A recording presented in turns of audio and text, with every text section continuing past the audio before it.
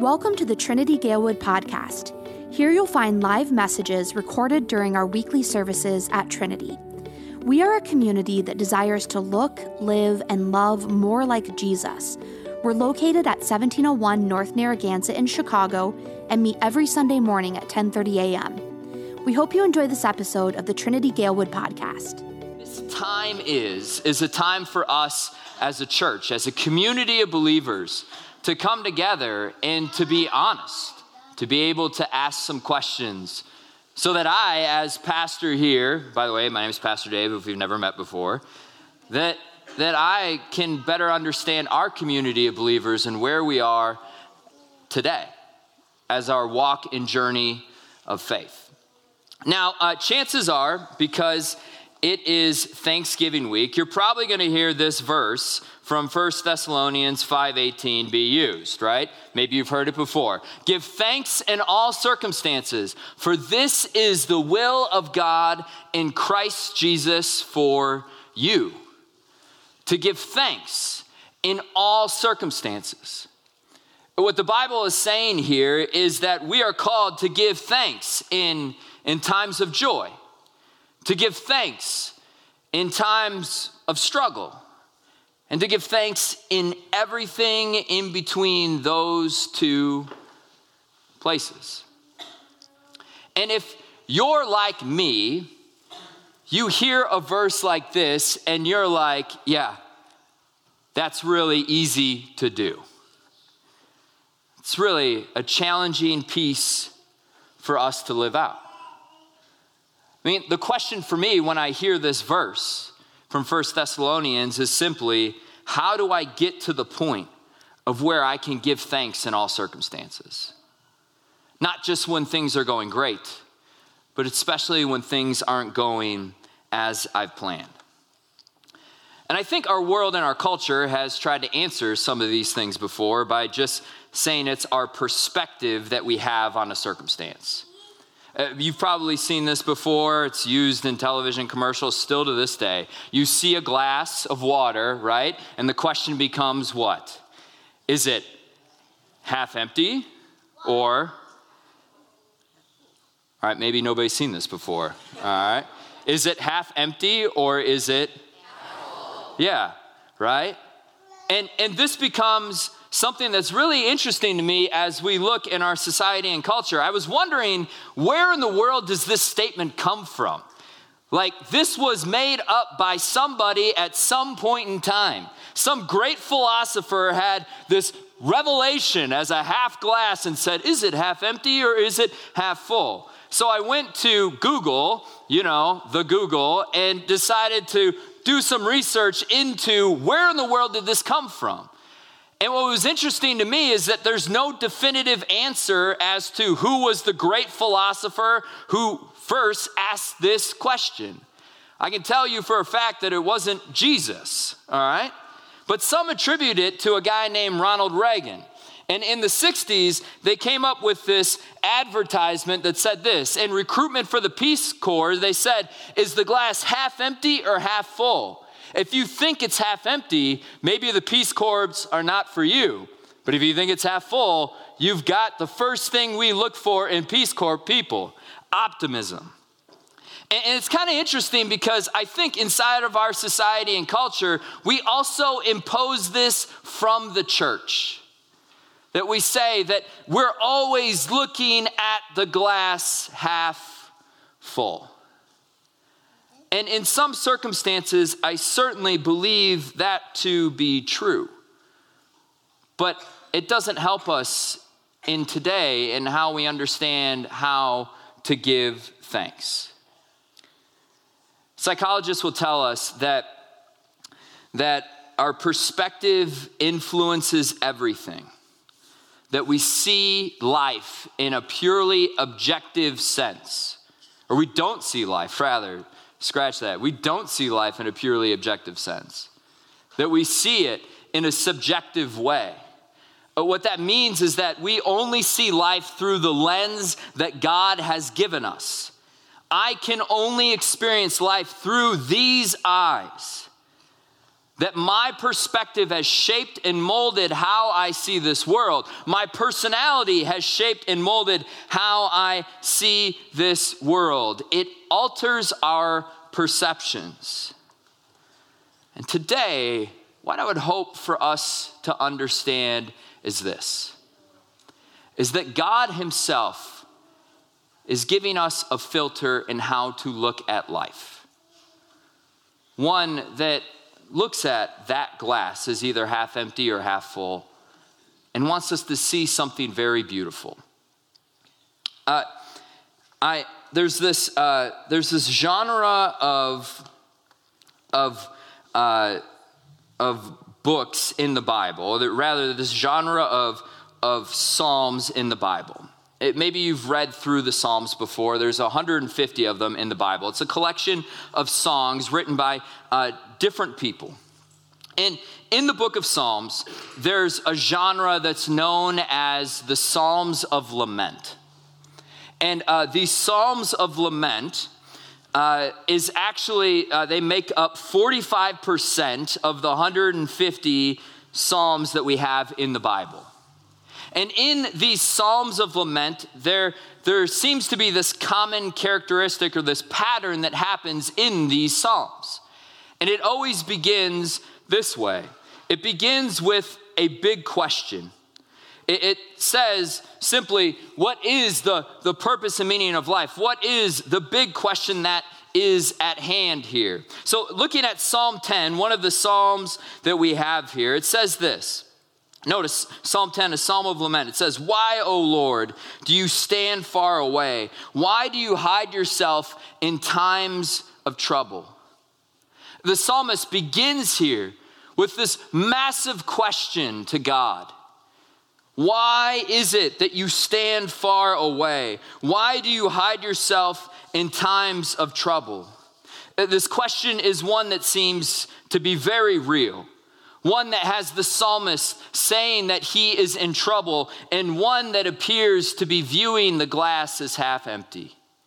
And then if you continue on in Psalm 10, you read that for the next 10 verses, there's greater color and description of why it seems that God seems to be so distant. We read that the poor are taken advantage of, that there is cursing and deceit. And these next 10 verses, they add color to the psalmist's question. But then, at the end of Psalm 10, we read these words, beginning in verse 16, that the Lord is king forever and ever. The nations perish from his land. O Lord, you hear the desire of the afflicted. You'll strengthen your heart. You will incline your ear to do justice to the fatherless and to the oppressed, so that the man who is of the earth may strike terror no more. The psalmist begins with a big question and ends in a place of thanksgiving. Place of faith and trust, clinging to promises of triumph, and one that leads him to believe that the glass now is half full. And I love this. I'm so thankful that we have these Psalms that are examples for us to live out. So much so that I then decided, as I was kind of discovering this in the Psalms of Lament this last week, I was like, all right, this is true in Psalm 10. Is this true in the 67 other Psalms that exist of these Psalms of Lament? And in my mind, I was kind of counting down to say, all right, this is going to take me a couple days to figure out, because I'm not a fast reader, and I'd probably all of a sudden start questioning, am I really getting this right, and all sorts of stuff. So I did the next logical move. I reached out to somebody smarter than me, right?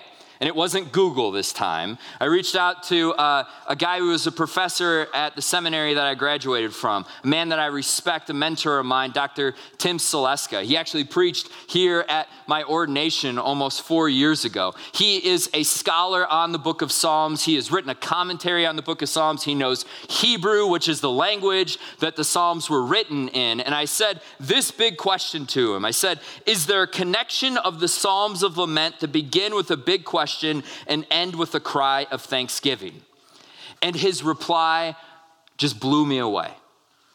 He said, first off, to be technically accurate, Psalms 88 and 39, this is not true, all right? So I'm glad I didn't start with 88 and 39, but he said, those seem to not be true. But when you look at the Psalms of Lament, the 45% that exist of those Psalms, that there is this common movement. He says this, that these Psalms take us somewhere. The faith of the voice resurfaces. They don't just leave us in despair. They don't just mirror our feelings, but they shape and form us to be a certain kind of person. I want you to hear this. These Psalms that begin with a big question and have us end with a cry of thanksgiving. They shape and mold us as people.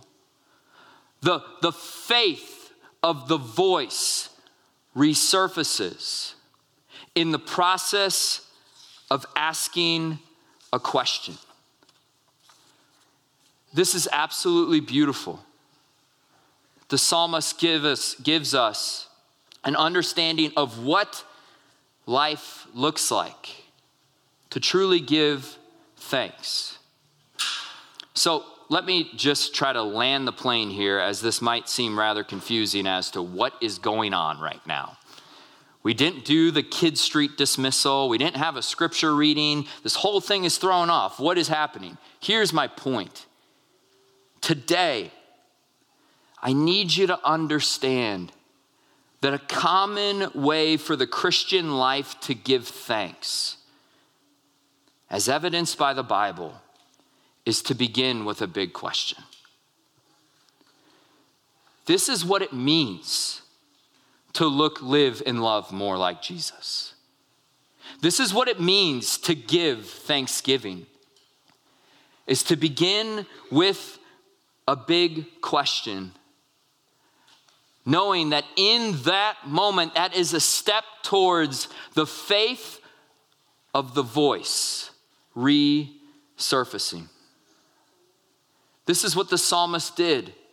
And this is what we're doing here today as a church. Because we know that this is why Jesus would come into this world. That he would come into our world, taking on flesh, dying on a cross, rising again from the dead, and promising to give life to all who would trust and believe in him. Does that remove your doubts? It hasn't for me. Does that mean that life is going to be easy and perfect and smooth sailing? It hasn't for me. But it has led me to the place of the psalmist, who's willing to ask the big question. And it is a step towards that resurfacing of the faith for that person who is asking. So today, that's why we do these Ask Anything Sundays. It's not to stump Pastor Dave. I'm not that smart. You guys can easily do that, all right? It's not because I'm tired of preaching. This isn't like my favorite Sunday, by the way. It's because as a community of believers, I know that we all have questions. And I believe that that is a beautiful thing. But I want you to know as well that that is a step towards thanksgiving, a step towards offering praise to God. So today what we're going to do is, maybe you saw this when you walked in here, there's a card that was on the back table. And I'm going to have Eric and Lauren, they're going to come up and hand these out some more. We've already had a good amount of questions that have been submitted. But I want to give you a space and an opportunity for two things. To do as the psalmist did thousands of years ago. To have a space to ask that big question of God. And I'm not going to be able to solve it or fix it in a 2-minute answer. I'm not proclaiming to do that. But I also want you to know that you have a space here as well as the psalmist did to offer thanks. Thanks for what God has done as well. So our worship team is going to play one more song. You can sit there comfortable. You can fill out this card here with the pen that's right in front of you. And in a moment, we'll be collecting all of those questions. Two things with that. Number one, if you would like to talk more about the question that you have here today, I would love to do that. It's probably not going to happen next week because it's Thanksgiving, but I would love to sit down and chat about that.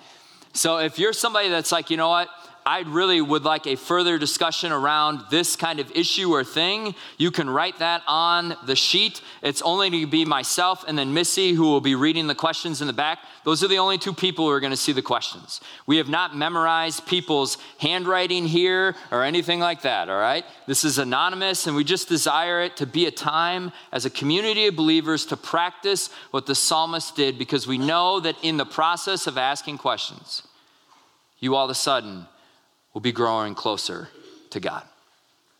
So let's sing together this song here, and you can take this moment to answer, or ask rather, that question during this time.